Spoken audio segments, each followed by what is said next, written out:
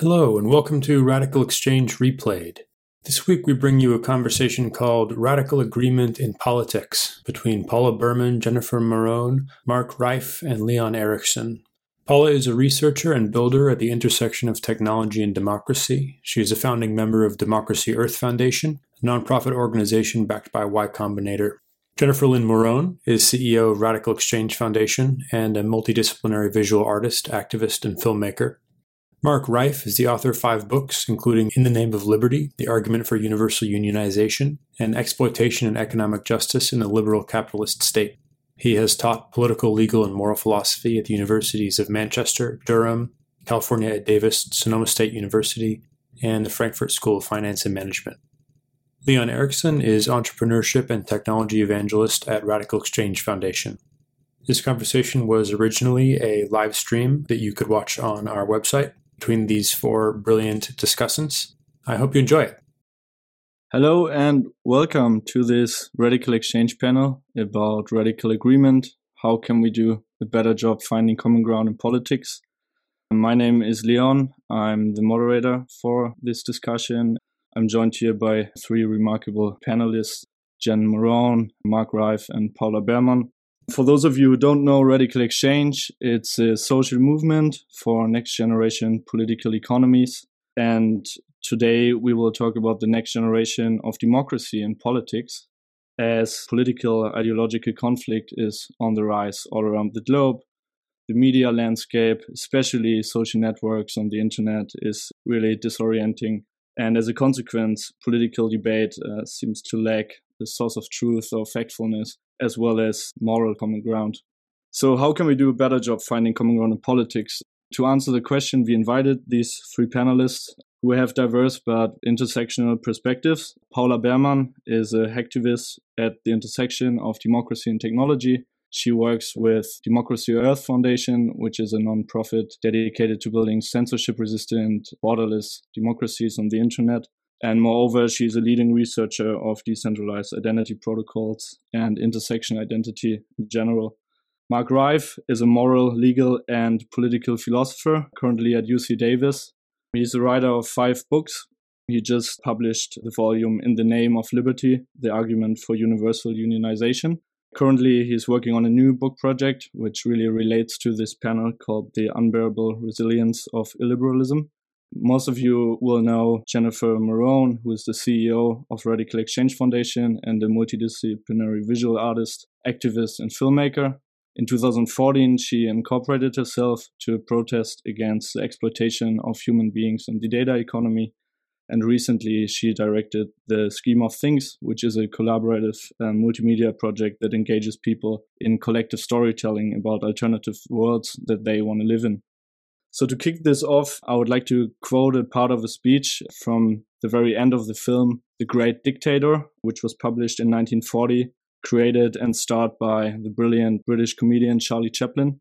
Chaplin spent many months drafting and rewriting this speech for his film right at the beginning of World War II. And I'm just highlighting that fact because, among other things, the panelists will later discuss the role of arts, aesthetics, and rhetoric in politics.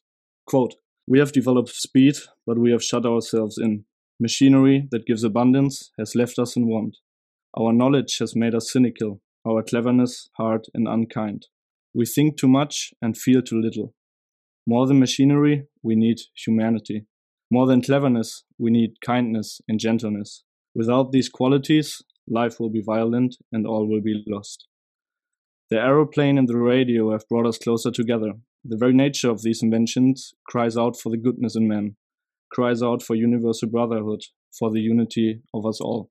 Even though this speech is 80 years old, the contrast between the spread of machinery and information technologies on one hand and ideological conflict on the other seems to meet the present political zeitgeist better than ever. So Mark, why is illiberalism, or in other words, the antidote of human dignity, so resilient, and why is it so popular in particular today? And perhaps do we need a Chaplin-style appeal for the 21st century? That's a great speech, Leon. I love that speech. And yeah, that's exactly the kind of things we need, I think, to bring people's attention around to what's happening. I think what current circumstances have revealed is that illiberal impulses are endemic in human nature. And perhaps because, we already had a great war about this and thought liberalism had triumphed, and then this feeling was reinforced by the fall of the Iron Curtain in Eastern Europe, I think we came to believe that we're all liberals now. And that while we could have arguments between the left and the right in liberalism covers a great many range of views, we thought we were still all making arguments within liberalism. And as a result of that, unfortunately, false belief, we've stopped really defending and advocating for liberal values. We think, for example, that it's enough to call someone a racist and criticize them as a racist and show that they are a racist. And that is a criticism if you embrace liberal values. But of course, it's not a criticism if you're a racist. It's a compliment. And we seem to think that racism is self-evidently wrong. And I'm just using racism as an example here. And it is self-evidently wrong to people who embrace liberal values, but people who reject liberal values and use a completely different set of values to evaluate society, it's not self-evidently wrong. These things need to be argued for. We can't just display illiberal beliefs and actions and not continue to make the argument about why these things are wrong. And I'm afraid today we tend not to do that. We tend just to display and illustrate things as being illiberal instead of arguing for what's wrong with that. We've lost that view, and that's a real problem.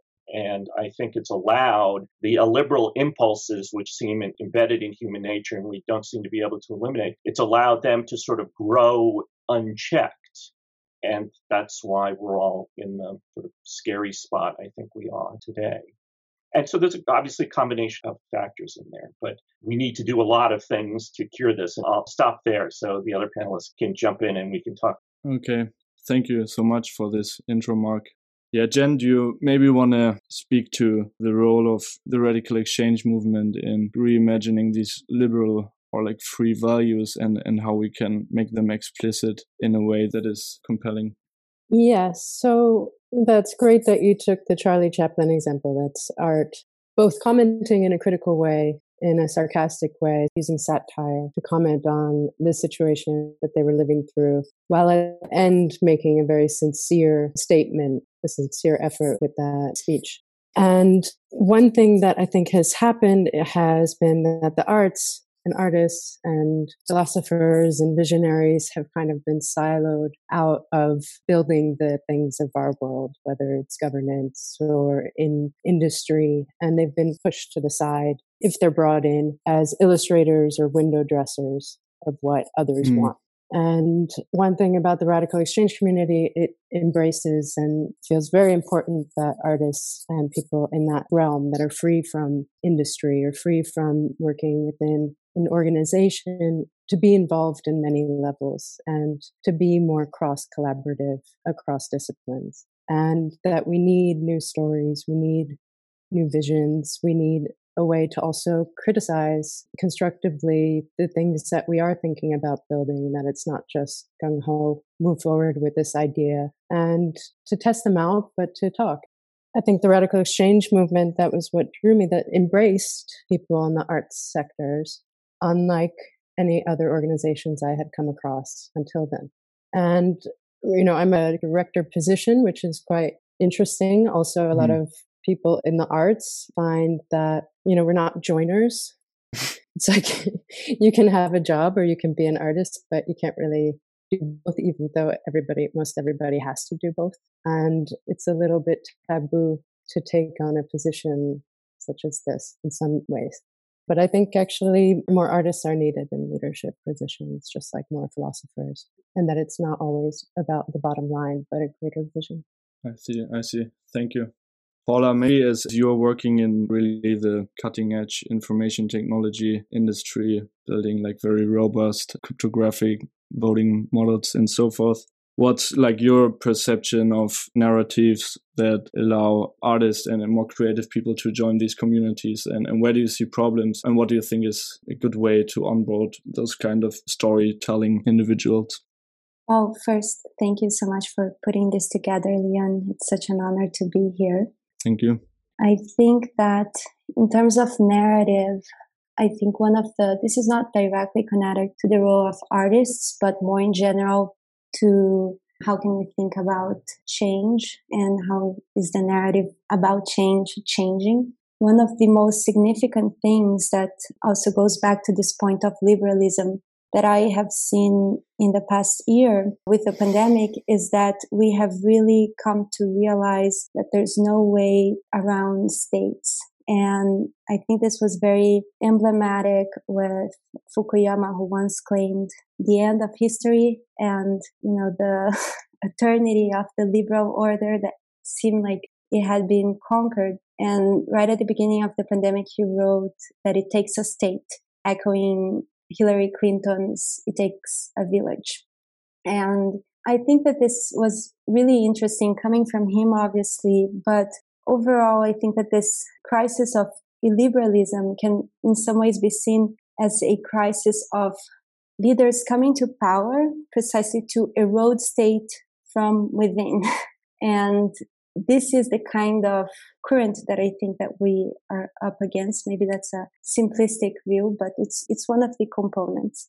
And then I think when it comes to narratives around technology, I'm very publicly extremely inspired with Taiwan. I think it's one of the greatest examples that we could be looking at in terms of how we can incorporate. So we had this enormous shift in our societies with the development of the internet, and as with the printing press and every single information technology before it, it's bringing many shifts in society. And I think that it is up to us to decide what we're going to be doing with these technologies. And Taiwan is interesting because as someone who has been working with civic technology for a few years and trying to push this forward, for a long time, I think that this, especially in Brazil and more like around 2016, I think, because in Brazil we had a lot of civic technology and even some of the first experiments with participatory budgeting were here. And around 2016, we had this big shift in the executive power, leaning much more towards the right and towards populist kind of leaders. And many of the initiatives were ended at that time. And I remember I went to this first open government gathering of Brazil in 2016, and it was in São Paulo. And we had people from all over the country coming there and sharing their practices. And it was all so beautiful. I think that São Paulo had gotten a prize. They had an open government secretary in the city of São Paulo. They had open government ambassadors all over the city running deliberation meetings. Like it was a dream. And sounds like Taiwan. There were so many incredible things being achieved, but everyone was also extremely depressed because we knew that those policies were not going to be continued. And indeed, they weren't. And I think that what is interesting now with Taiwan and the way that Taiwan used open government practices to distribute masks, to do contact tracing, all of these things, and really have one of the best performances in this pandemic in the world, the fewest deaths per capita, and very, very little economic impact. It helps us make a case for civic technology and for participation with economic terms, which tend to be more listened to. So that's a new narrative that I think is a really important one, and I think can help us move forward with implementing these practices that I think are super important. And I think that they also impact, just speaking to the idea of artists coming to leadership, this idea that your government is like this open canvas that you can create upon is, I think, one of the most exciting things that you could do as an artist. And there's room to kind of reinvigorate a sense of creation, really, and passion around working with governments, hopefully, in that path. Awesome. Thank you. Do you have any direct comments to this, Mark? Yeah. I think both Janet and Paula have said some really important things. And so I want to just echo those and maybe put them in slightly different, more philosophical language to sort of frame them in a slightly different way. So if we're arguing for liberal moral values, we can't use those values to argue with people who reject them, because the issue is which values should we accept. And so we can't assume one set the set we're arguing for in that argument. We have to somehow use some sort of standard that everybody shares if we're going to argue for that. And it would be nice, I suppose, if we could identify some even people who we disagree with viciously or vehemently on moral issues, find the same kind of stories, paintings, artistic expressions intriguing, interesting, engaging, etc. Not always, of course, but sometimes. So there does seem to be a shared aesthetic language that we can use. So by creating narratives, creating myths about the kind of society we want to be, if those are engaging and attractive enough, those can indeed be used as arguments. So I think Jen is emphasizing exactly the right thing here, that in the current debate, aesthetic argument and the forms of narrative, the forms of art, the forms of music, these are the things that we can still use to communicate with people. And just to pick up on something that Paula said, it reminded me of something that the Italian fascist philosopher Gentili said about democracy. He said, fascism is the greatest expression of democracy ever. And what he meant by that is that under fascism, there is no mediating body between the leader and the people. The leader is assumed to just be an expression of the underlying zeitgeist of the people. And all the mediating bodies like the legislature or government, anything, are simply removed. And I find that claim perverse because I can misunderstand what democracy is all about, but you can actually see it in operation. The best example being, Trump's constant use of tweets and Twitter to communicate with the American public. The relationship between Trump and at least his followers is unmediated by anything. And that really is in line with this fascist idea that somehow is democracy. It's a perverse form of democracy, but it is. And so technology has actually made it possible for Gentili's view from the 1920s to be implemented. But of course, technology can also do something about vetting that. So we got the lines of communication open, and what we have to sort of reinstall is the kind of vetting that we would expect in a true democracy, where there is some series of levels as we're going up in government, that things are discussed and modified and tweaked and changed, and that there isn't this idea that a single person represents an entire people. It's just not possible. So again, I thought that was a really important comment too. Could I say one thing about language in itself? Is another issue.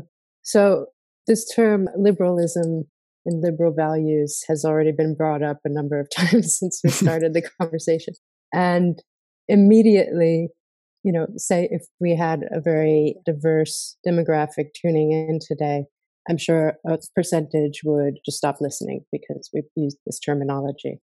And I've been thinking lately about how much we have these in-groups and out-groups. And when somebody says conservative or labels themselves or what they're talking about is that, we don't go further into what we're actually talking about. And we treat things as a binary option, yes or no, for this or against it. And there's often so much nuance in between. And I think that putting things in these categories of liberal, conservative is doing a disservice at the moment. And instead, Mark, you said even if we talk about our values and moral values, we probably won't agree. But if we talk about the specifics, like not just throwing out equality, but maybe economic equality or solidarity, like what does that mean? And move away from liberal values, because I think there's different interpretations of what liberal has become. And is it worth redefining that, or is it worth just speaking more about the issues that we're talking about and how they affect people in different ways? Yeah, I think that's a great point. And part of the problems we have in communicating now is that everybody uses the same words in different ways. Yeah. And therefore, it's very difficult to tell what we're each talking about. Now, when I've been using the term liberalism, I'm not simply referring to people who are on the moderate left, and that certainly is indeed a way that people use that term. I'm using the term liberalism in the children of the Enlightenment sense. And under that very, very broad sense, conservatives are liberals. Traditional conservatives are liberals.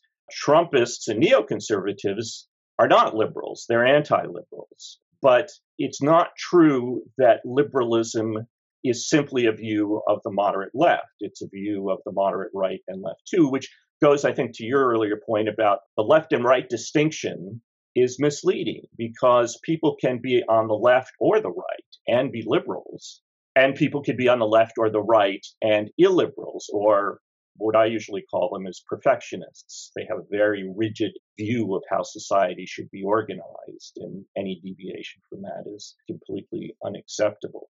So you're right. Part of the problem here is that everybody uses the same words, but they have different meanings. So I do think the term liberal is important because it does have a technical Enlightenment sense meaning that has a long historical tradition.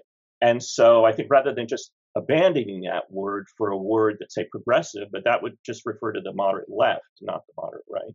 I think we just sort of need to reclaim the word liberal back from people and make clear what we mean when we're talking about that. So that's incredibly important. And you're absolutely right that that has to be done. I think of liberalism as, in world history, there are two great families of political theory. One of them is liberalism, and the other one I call perfectionism. It's anti-liberal, but it was here before liberalism, so it's a little misleading to just define it as anti-liberalism. But they have very different fundamental assumptions. And within each group, one can be on the left and the right. One could be a perfectionist or anti-liberal and be a communist or a fascist, which, even though communists and fascists are at each other's throats. And within liberalism, one can be on the left or the right. Conservatives have for ages valued tradition. They think if something has been a certain way for a long time, that's at least a reason to keep it that way. Not maybe an undefeatable reason, but a reason.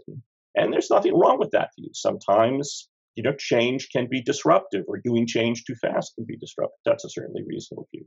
People who call themselves conservative today are not conservative at all because they don't want to simply retain our existing structures. They want to absolutely destroy it and would prefer that it simply be left in rubble than replaced with anything.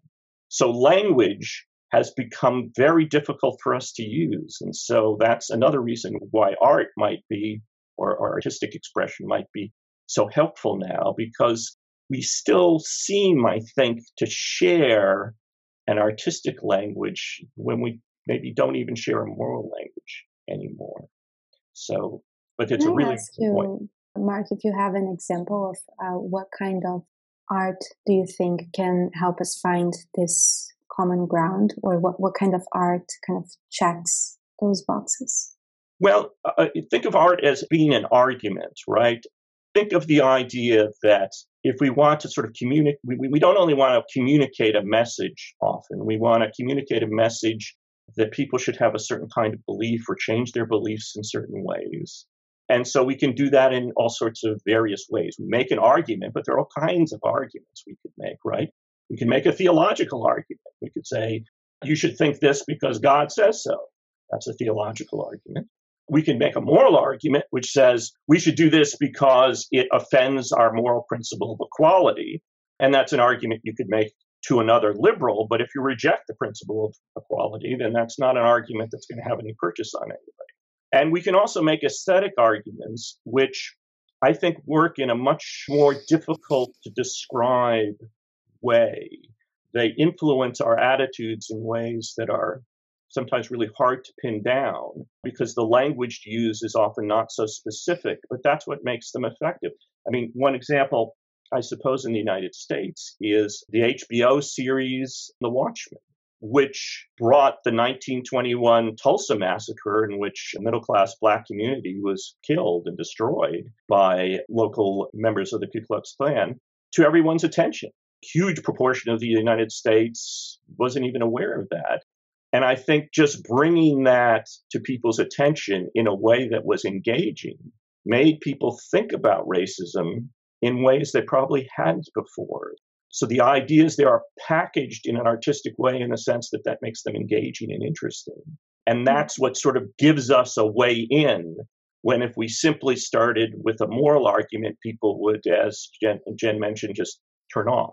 So that's one example. I could think of another one.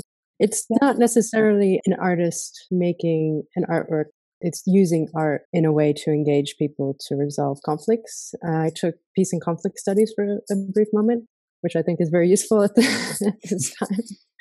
And for some reconciliation efforts, they were using theater as a way to bring two groups that were in great conflict for a long time to show each other what their experience was. And I was studying this and thinking of how can we use art in other ways to overcome issues such as that. And one could also be like, can you imagine how you can reconcile? Or can you envision a world that you want to live in together and have the conversation around this fictional story rather than feeling threatened in real life before it actually has to come to be? But yeah, looking at peace and conflict studies and seeing how art has been used, similar to The Watchmen, I guess, in terms of visiting the past and retelling it in a way. Yeah, I want to push back on both of these points. It's a worry. I saw only a few episodes of Watchmen because it's a little too heavy for me. I get nightmares if I watch that stuff before going to bed. But I as I was watching it, I was asking myself precisely this. I was like, would a person on the right watching this shut this off and deem it to be propaganda, like lefty propaganda? And at a certain point, I think I ended up being convinced that yes, that I thought that a person on the right would think, oh, this is, lefty BS.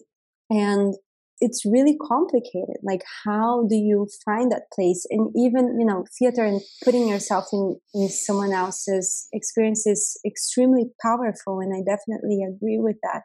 But at the same time, I think that these kinds of, the people who would be most open to these kinds of exercises tend to be the ones who need them less. Maybe I'm making a very strong statement, but I think that sometimes people want to be closed off to the experience of the other precisely because putting that barrier is the tool that they're using in order to support their worldview. Somehow it's a part of their worldview. I guess I'll rephrase it. It's a part of their worldview that there are barriers between people and that those should be respected. So it's difficult. And I think I'm bringing these points up not to be, a person who says, none of this is right. I do agree strongly that aesthetics are extremely important and powerful. I think I'm also more prone to say this now because I was just thinking about Borat also. And as I was watching it, and I think, he's brilliant, he's funny, but also very disrespectful to people from Kazakhstan. If it was about Brazil, I would be furious. But I understand. I think that he's doing important things, but at the same time, again, I don't think that he is impacting the Trump voters. So yeah, I wouldn't say. Sorry, I would. Yeah, I would agree with that. It's not instilling respect and opening up a way to come together. And like everything else, every other kind of arguments can be better or worse. Some can be really failures, and some can be really effective. So what I'm saying is not that this is the solution.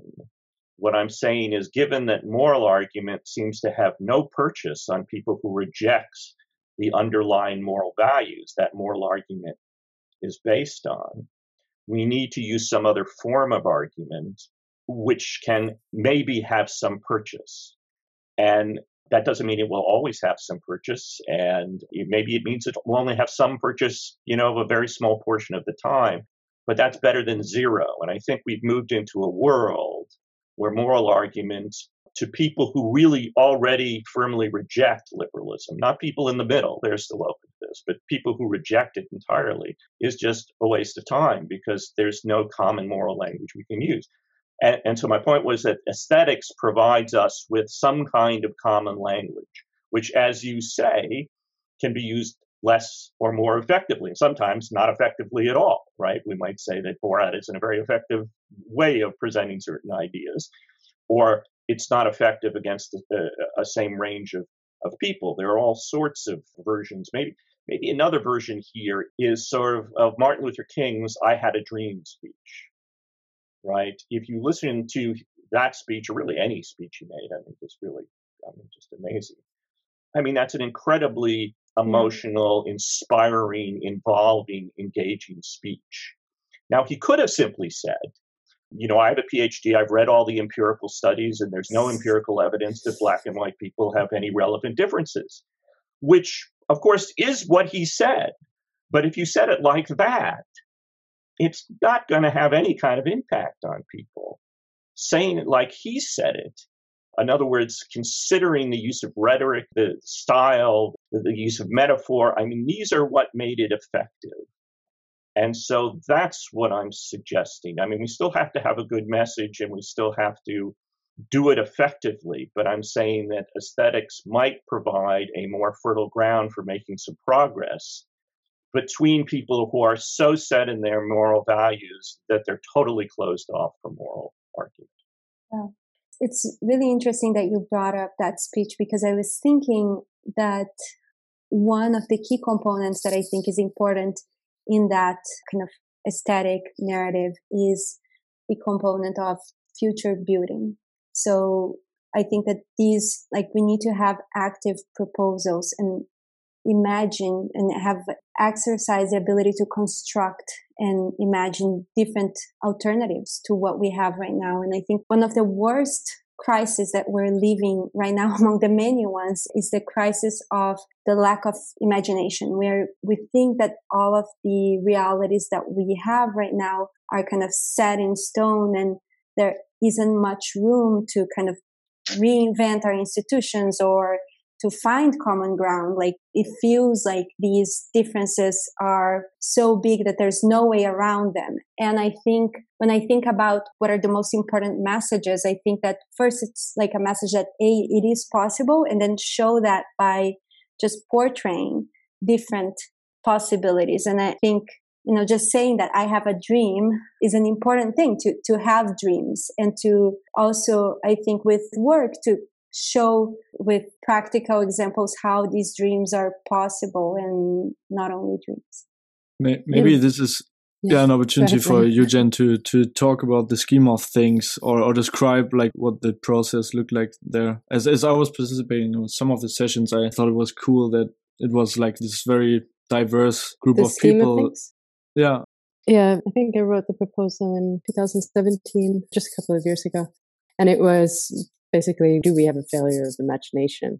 And I started making this project called The Scheme of Things that Leon introduced in my bio.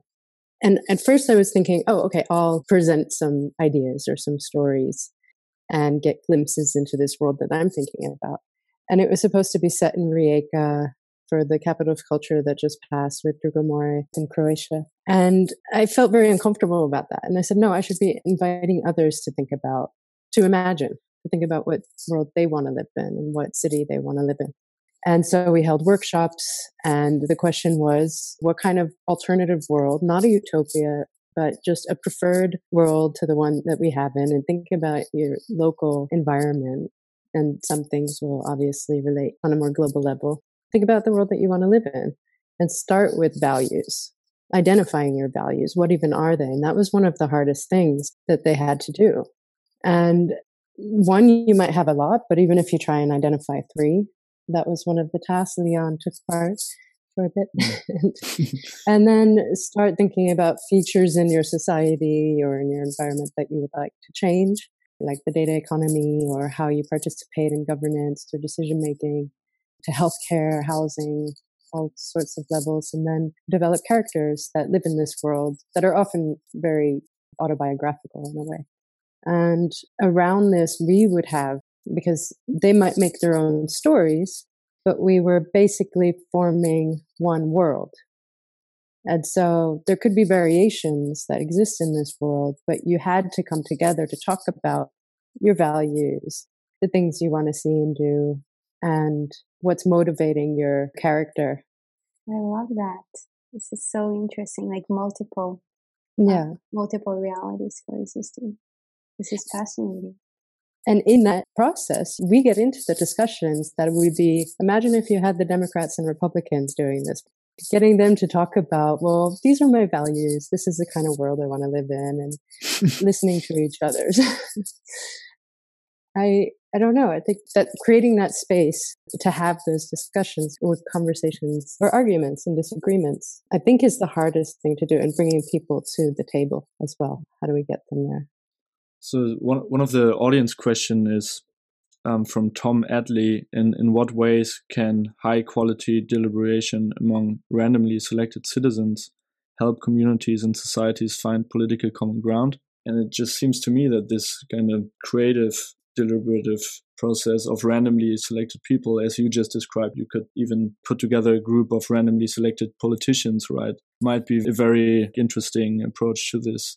Because I think if you just put them into a room and let them have their usual discussions that we would have on social media, just in real life, might not help as much as asking them, how does the world look like that you want to live in? One of the obstacles I think that has to be overcome is this idea of how we get to the future. And so among the illiberal right, and this goes back centuries through history, there's a view of history that goes like this, that history is cyclical, that it starts at its apex and then gradually decays. And so the longer it's been around, the more decayed it is. And the only way to start a new cycle is to destroy everything, to level the ground. And that sort of automatically starts the new cycle, and we start the new cycle at an apex. And so if one was to believe that, one might believe that I don't have to have any ideas about the future. I don't have to have a vision of the future. The future will just miraculously pop into existence, and it will be wonderful as long as we destroy the present. And a lot of very sophisticated philosophers on the right take this view. This view has a secular version and a religious version. So both religious people and non-religious people think this. And it is a popular view on the right. And for those people, it's hard to get them to think about the future, because if they're committed to that idea, they think the future just establishes itself, and it's only established once we destroy the present. And so that's hard. So I think this idea of getting people together is great. And I think it will work for people who haven't already committed themselves to that particular idea. But it still leaves us with the problem of what to do with people who go around saying, I'd rather live amongst the smoke and the rubble than live in a liberal society. That's why it's important to ask them what they want the future to be. Yeah. I think also maybe if we didn't make it so grand, maybe if it doesn't have to be like what is the future, but maybe if we feel like we can think about a different tomorrow or a different, something little and achievable. I think that experience is something that would be helpful for us as citizens. And I hope that governments start to see that this is one of their fundamental roles. It's to understand and kind of co-create with citizens how their governments are going to be. Yeah, and especially because a lot of the people in government or decision makers, they might not know about things like Democracy Earth or quadratic voting, or they might not know about these tools that are available and these new methods until we show them this is an example or a scenario of how it could be, what it could be like, how it could be used. I mean, Taiwan is an example. Yeah, Henry Lai asked, what are some technological ways that we can elevate trust and transparency in online political conversations? Paula, if you would like to speak to Polis a bit, because I think that would be a great way to gather this idea of being a government about ideas that people in your country have and listening. Polis is really interesting. It's one of my favorite technologies for deliberation out there. And the aspect that everyone talks about when they're describing Polis is that it's a tool where there's a question, a theme, and citizens can come and can post proposals. So I'll give an example that actually happened. They were trying to regulate Uber, and Polis is used in Taiwan. So when Uber came, there was, the obvious response from cab drivers, and then they were trying to understand how government should regulate that. So they opened this debate on Polis, and then people could start just put their opinions over there. And what the system does is that it aggregates clusters of opinions. So you will see people who will feel that technology is important and that the government should just authorize Uber to go on and change nothing in the way that it regulates the work of cab drivers. Or there was the opinion that cab drivers should have some kind of response from government and maybe even Uber should be banned.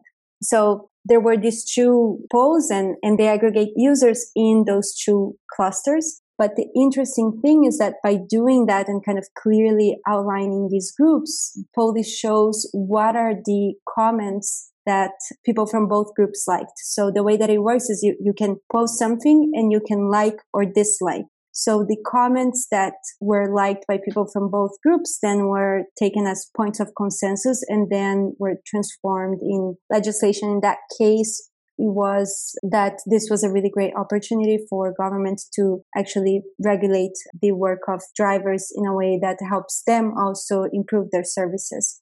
And this was liked by people from both sides of the discussion. So this is an interesting example because it could be seen as one between the right and the left, but the consensus point seems like common sense. And I think most of the time there are these points that we can come together and agree with. And if we have better technologies that can help shape these discussions in a way that facilitate this consensus forming, this would be phenomenal. Unfortunately, it's exactly the opposite of what social media does. But the interesting thing about Polis also is that you cannot reply to comments. And I think that's really meaningful. You can only post something or you can like or dislike. You can never reply. So I think that it also makes the conversation very much future building, as I was saying, where you can only propose things and, signal your preference, but you can't go into, a dead-end argument as we often do in social media. So that's an interesting thing. And I think that Polis is one of them. Quadratic voting is also phenomenal and I can talk about it. But I think that the main thing that they are all pointing to is that technologies can really help. And there's a general, I feel that, I don't know if you would agree with it, but I feel like there's a general kind of distrust of technology, especially because we have seen, with surveillance capitalism, we now do not trust technology organizations. Big tech have become the new big villains. But also I think that some governments are fairly technophobic. It's difficult to talk about the use of technology. And it's difficult also, I think, for governments to understand how they can implement this in a way that doesn't go chaotic, that doesn't become like ruled by the mob. But what is important, I think, is to understand that technology is just a component. It's not like technology is going to determine. There's enormous room for actually, and it's extremely necessary to have the human input. So, for example, in Polis, I think that they had a policy, if I'm not mistaken, that every time that you could not transform a consensus point into legislation, you'd have debates around it. They would be broadcast on television, and then the government would provide a point-by-point explanation of why this is not feasible. You would involve experts in the process. So it's much more about creating a process that has lots of human input than automating something and just being ruled by the mob. I'm also mentioning this because of what you brought up, Mark, with how actually, if you think about it, what is the difference between open government and what Trump does, where he's like creating policies by people's request on Twitter. But I think that there's much more to that discussion than social media. And we need to also imagine new possibilities there. Yeah, this was an amazing story. One point on the transparency question is that going back to Taiwan as an example, the digital minister, who's also a board member of Radical Exchange, Audrey Tang, she records all conversations. Everything is transparent. And people might say, well, no, something should be censored. But it's definitely providing transparency. Just to add to that, I think what she reports, basically as a minister, all of her conversations are transcribed and then published online. And she said that this has helped her, and all of her email exchanges as well are published. So she said that it has helped her because people wouldn't seek her time to talk about personal interests. They would be very careful about only talking about public things, public matters. which I think is very helpful because there's this myth that if you go into politics, then you will be corrupted. There's no way around it. But I think that just by doing that, she created a protection around herself where people can't even get to the point where they would try to corrupt her or would try to do something that is inappropriate. I think this narrative that you brought up, Paula, that governments should be open to the use of like new social technologies and information technologies like Polis or quadratic voting is relating to a question that Matt Pruitt, the president of Radical Exchange Foundation, posted, which is that the core of liberalism with equality is states' neutrality between different notions of the good life. And he thinks that this idea is still uncontroversial, but he asks how we can revive it, that idea that liberalism is just states' neutrality, like incorporating equality between the members of the state. And I think that these kind of updates to the building blocks of the state might revive that spirit. I don't know if one of you has thoughts on this. Yeah, I do. So I think that's not quite the expression of what neutrality means that I think liberalism incorporates. Liberalism endorses the idea that the state should be neutral between reasonable competing conceptions of the good. And so there are lots of limits built in there. First of all, neutrality within liberalism is a principle about what the state should do, not about what we should do as non-state actors. And I think, again, some liberals take it as a principle that should go all the way down the line. And that's a mistake because it stops them from defending liberalism because they think that's being not neutral. And I don't think that's correct. And also, the neutrality is between reasonable, comprehensive conceptions of the good, not all conceptions of the good. And I think that's an important limit. Now, when liberalism was the opposition and was rising, the focus was on removing state oppression of what were, in fact, reasonable, comprehensive conceptions of the good. But now that liberalism has become sort of a more dominant form of political organization, I think liberals become reluctant to be not neutral against unreasonable conceptions. And I think that's a mistake. Nothing in liberalism requires us to say or not express a view on, say, fascism or racism or other things that are so pointedly opposed to the things that liberals believe.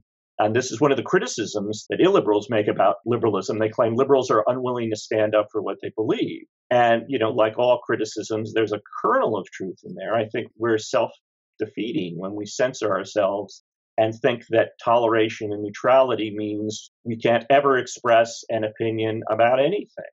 And I think that's a mistake. So I think one of the things we need to do is recognize that the liberal concepts of neutrality and toleration were never meant to be unlimited. And we need to do a better job of describing where those limits are and enforcing them, because some things are simply beyond those limits. And it's not okay to allow people who have these bizarre views to have an audience of the world. There's this famous American saying is you can't falsely shout fire in a crowded theater and cause a panic. But because of technology, we are now all in the same theater.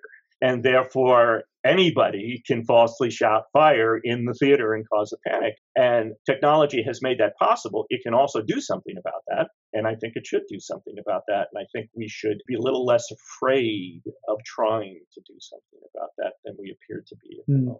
Sort of playing the devil's advocate to what you just said is that if we want to identify these boundaries and at the same time having a neutral state, how would we go about that? I mean, today, I think these boundaries, like the Constitution tries to protect these extreme cases from saying things and doing things, right? But somebody has to write the Constitution in a way that prevents people from saying certain things or... Well, the Constitution has general principles in it, and then we sort of give them more definition in real life. And so you're right in the sense that it's very hard to make very clear, definite lines and explain where they are. But again, if we're talking about a liberal society, liberals believe in pluralism. So there are a great many views and claims within this reasonable view. But there are some things on the ends, and these can be very destructive. Things that are based on patently false factual claims, for example, shouldn't be permitted. saying that coronavirus is a hoax is causing a lot of damage, and saying that it doesn't exist is causing a lot of damage. Remember, we're talking about only the extremes here. And so, although it is hard to sort of write a rule that tells you in every case where it is, my sort of view is if you think it's on the borderline, you err by saying it's okay. But that doesn't mean there aren't things that are well beyond the borderline, that are, in fact, falsely shouting fire, and that we should not allow those kinds of shouts to take place. Because remember, the alternative is saying everything is permitted. And although that's judgment proof, in other words, if that's the rule, then you don't have to have someone doing any enforcement or line drawing. The world, unfortunately, doesn't work that way. Human judgment is required, and human judgment can be bad, and throughout history has often been bad. But the solution, I think, is not to remove the need for human judgment, because that's also bad. And what that will result in, I'm afraid, is an even less pluralistic society, because the people who have these extreme views don't think that reasonable sphere includes much at all. They think it includes just one thing. And so that'll end up being worse. Although errors are possible, certainly. You're right about that. I just think that's life. I agree with a lot in there. I think that, of course, the question is who is deciding where the line is. But I do agree that technology can help us mitigate false information, and that right now we're kind of at the very early stages of the internet, and it's currently this wild west where everything is permitted, and this has had a huge impact in our societies. It's undeniable, and a lot of malicious actors have taken advantage of the fact that there's no regulation at all. And I think that one of the things, I definitely feel hesitant at the idea of governmental regulation for, I think it's a discussion that, an entirely different discussion, but one that we could go into. But I think what is most promising for me is the idea of encryption, and the idea that you can cryptographically sign all of your content online, and having that as a tool that is available for everyone. And this, I think, would make a difference, because you wouldn't have so many, because right now we're about to get to a point where deep fake and other kinds of technologies are going to make it possible for us to make it so that anything is real. And this can be very destabilizing for society. So I think it's fundamental for us to start to have some degrees, some limits online. And one of the things that I think will become necessary is for you to just cryptographically sign any content that comes from you, because it will be so easy to fake things that this will be a necessity in the coming years. So, and I think that can go a long distance in like preventing or just diminishing the overwhelming number of fake news, because it's really hard to compete with an army of bots. So if we start to have an internet where people with verified claims and attributes about them are there, then I think that this will lead to healthier discussions. And we actually do this now in various areas. For example, you can't make false claims about a company in order to influence its securities, right? So you can't go out and say, my company is about to have a merger, when it's not true. And we actually do police this stuff, and we actually do largely prevent it. You also can't go out and say, here, buy my, wonderful magic elixir, which will cure cancer, when that's not true. So we are able to police certain kinds of statements in certain fields. And it strikes me as kind of odd to say you can't make false claims about, drugs or dessert toppings, but you can make false claims about what's going on in society, about racial relations and about immigrants. And why should those things, which are far more important, be immune from the prohibition of making blatantly false statements? And so I think we can do these things. I don't know how the SEC polices statements about stock. I don't know whether they use some sort of computer algorithm to do it, but they somehow do it. And so it seems like it is possible for technology to broaden the subject matter. And instead of just talking about stock or drug effectiveness, which we do police, talk about certain very controversial issues of the day. I think it's a very delicate question, because how defining what is true in the political sphere might be different or a lot more challenging than defining what is true scientifically or financially. But I think that it is challenging, but just the ability to create false content and false identities online, coming from false identities, because oftentimes when these, the agencies who are producing false content, they utilize false avatars to convey that, then that's something that can be done. And of course, it's important to have anonymity online, to have the ability to have anonymity. This is important for many different reasons, and pseudonymity as well. But if we are able to have checks that can contribute to the trust that you can have in any kind of profile or media, then those markers, I think, will help us navigate the online environment a lot more. And these can be cryptographic signatures. They can be, there are all kinds of things that you can do to kind of put markers on different kinds of content, which I think is different from banning content, but it's putting just more levels of accountability online, if that makes sense. Totally. I was just thinking that we could also use that limiting unreasonable ways for things that people can say to talk about quadratic voting, because I think with traditional voting methods, it will be very difficult to collectively make, these fine lines, which I think have to be fine when you want to limit speech in a way, like you can't say this or that about your stock, right? Being like a representative of the company. So I wonder if, Paula, if you could introduce quadratic voting quickly, and then we could sort of think about how this might help navigate many opinions to conclusions about these things. Sure. So quadratic voting is this voting mechanism that was created as an improvement of one person, one vote, where basically you have a few options and you can cast one vote to choose among one of those options. And quadratic voting instead gives you certain number of credits, and then you can distribute your credits among the options. So you're kind of expressing more nuance in your preference. And then what it does on top of that is that it sharpens your expression of preference by making it so that for every additional vote that you cast on one option, you have to pay quadratically for it in credits. So one vote costs 1 credit, 2 cost 4 credits, 3 cost 9, and so forth. So what it does is that it makes very strong expressions very expensive. So in that sense, it's taxing the user for very strong preferences. And I think that it also helps us just express ourselves more richly, because you can distribute those preferences, and in that calculation that you have to do when you're thinking, when it's really expensive to express a strong preference, you think about it more while you're allocating. And it's something that actually you do it quite fast, but it's like an aid to help your prioritization. It's an aid to help you think how important things are. And after you distribute it, when you do it, you come out with a sense that you have really expressed yourself very accurately. So that was, at least in my experience, and there's research that shows that a lot of people who use quadratic voting get that sense of expressing themselves.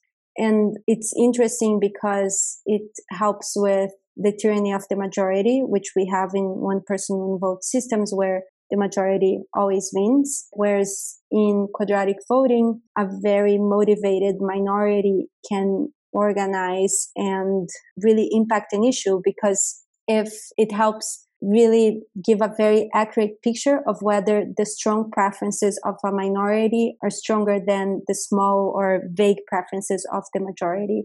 So just to make this more concrete, one person putting 3 votes on something is going to cost them 9 votes, but 3 people putting 1 vote will cost them in total, in aggregate, 3 votes. So it's cheaper for a collective group of people to really aggregate their resources and have an impact on an issue. So this is really trying to create means for different groups in a society to find consensus. It's difficult to explain. I'm sweating here. But I think that it's one of the mechanisms, and there are many different ones like police as well, and many different others. And it's important to look at those solutions also to know that there are ways also around strict regulation, and that we can also be more creative when thinking about how to use technology to get better outcomes And it's not that technology is going to like define the results. I don't want to sound like a technology determinist here, but I think that they can help shape or guide us through processes that help us express ourselves better. So it's not about shaping how we're going to behave, but allowing us to express ourselves more richly. Thank you so much, Paula, for this great intro to quadratic voting. Mark, I would be interested, do you think, because I feel like illiberalism is usually this in-group, out-group kind of thinking, right? That you have this homogeneous in-group that doesn't tolerate certain people. Do you think quadratic voting might do a big deal to this problem and help solve it? Or well, whenever I hear discussions of this, I'm sort of reminded about discussions of utilitarianism, which was a moral theory that for a long time was very popular. And this was the idea that what's right to do is what's in the common good, and how do you decide what's in the common good? And the idea here was that originally the utilitarians claim that they're very equality oriented. Everybody gets an equal vote, essentially, in deciding what the common good is, and therefore utilitarianism is admirable in that sense. But the point that Paula was making, and that a lot of critics of utilitarianism made, is that, well, what we really want to do when deciding what people want is not simply give an up or down one vote thing, is to consider the extent of their preferences. Because if someone has a very, very strong preference, say, against something, and three other people have a very, very mild preference for it, but they're almost okay with the alternative, then we should do the alternative. That seems to be more incorporating with things. And so in that sense, utilitarianism is defective. And so what quadratic voting, I think, does is it cures that problem that people have, that argument against utilitarianism that has been around for 100 years. And that's really important because it makes utilitarianism as a logistical matter something we can actually use as a guiding principle. The worry I have, it's not really a worry, so the idea of quadratic voting, I think, allows us to determine what people want in a way that seems to accord with our moral intuitions in that really is what people want, considering the strength of preferences, which counts. And so I think it does a great job of that. But there's two parts here. Technology may then help us determine what people want, but what people want is also determined by the culture around them, the arguments they hear, the facts they're presented with, all these other things. And so we want technology to help us there so that what people want is determined not by false information, but by information that is at least debatably true. It doesn't have to be, most kinds of information aren't, absolutely 100% true. There's always some question. That's fine. But again, there are some kinds of information that, as I said, are beyond the pale. And so we have to, I think, figure out a way of technology helping us filter that out.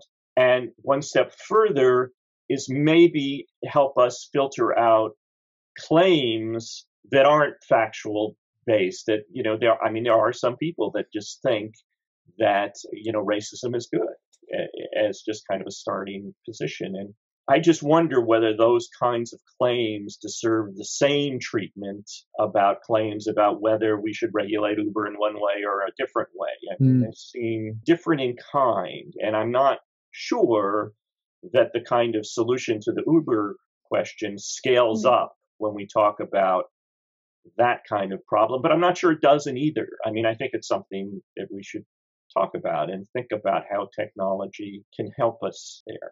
So I do think quadratic voting is a real leap forward in the sense of fixing a problem with utilitarianism. And that was a very devastating problem, and now it might not be.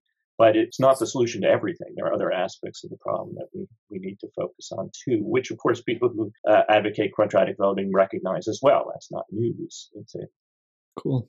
Jen, you wanted to? Yeah, well, one thing that we're not going to have time to touch on, but that I just want to mention is behind these technological, I don't want to say solutions, but ways that we could use technology to help us with these problems, are looking at the things happening kind of behind the scenes that are not about operational technologies, but more technology is a language. So either what's written in law and how companies structure their business models, and in campaign finance or government funding, political funding, campaigns and the like. These are things that stand behind a lot of the problems. And while technology and technologists can help, and there are very worthwhile technical solutions, I think another thing that we can do is, again, going back to the language question, is use different language and instead say it's industry that might be the problem. It might not be the technology, but the industry aspect behind it. Lobbying, for example, or the business model. So changing these things would also drastically change. And then we would end up using the technologies in a different way because we have a different agreement of what we have hopefully agreed together is what we should pursue. Yeah, makes sense. Definitely. I've been thinking a lot about it. Here in Brazil, it was so scary with the pandemic, obviously for everyone, but I had a strong feeling that I could not trust the guidelines that were being given by my government officials. And me and a lot of my friends spent like 5 to 6 months inside our homes because we were so distrusting of what was being said to us, and we felt like we wanted to be on the cautious side. Because I felt like in other places there were very clear guidelines that seemed like, and these decisions seem to be reasonable. And, for example, you can go to parks in small groups, but here for us, it felt like there was no one in charge. And it felt like the best thing that if you could stay at home, just stay at home. That's the only guideline.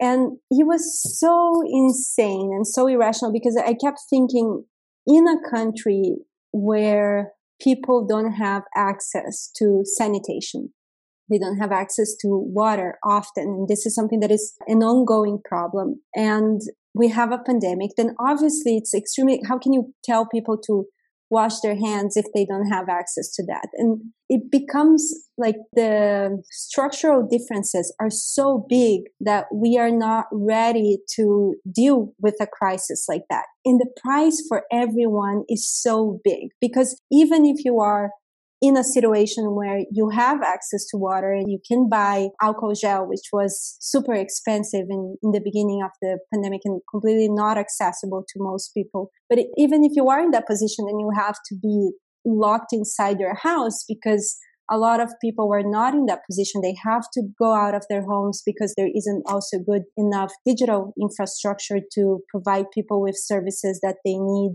by the government. So it's this insane math that just does not make sense because it's not productive for a government and for a society that is so unequal.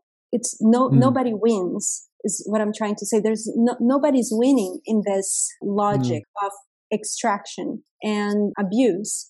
And it's interesting to me because I think that then we start to ask ourselves, we start going in such crazy surreal scenarios. For example, with big tech companies, yes, they do have these business models that favor them and they're making a lot of money, but is it even the world in which the CEOs of these companies are living is profoundly affected? So does it even make sense for them? And I think that I hope that speaking again about narrative as we head to the end of our conversation, I hope that one of the big changes in narrative that we start to see and that I think is also compatible with the internet and information technology and the globalized reality in which we live now is that we are really interconnected and that all of us are important and valuable and fundamental in whatever. This was very much made clear by the pandemic. If my neighbor is not wearing a mask, then that creates a problem for me. So it was never that tangible. So I hope that in terms of narratives moving forward, that we can really absorb this interconnectedness and imbue our thinking and our strategies and the way we govern and the way we do business with it. It sounds very utopic, but I think that we are going to grow more and more. Like we're already experiencing the reality of this in a very tangible way. So I hope that translates also into a new way of thinking and doing things.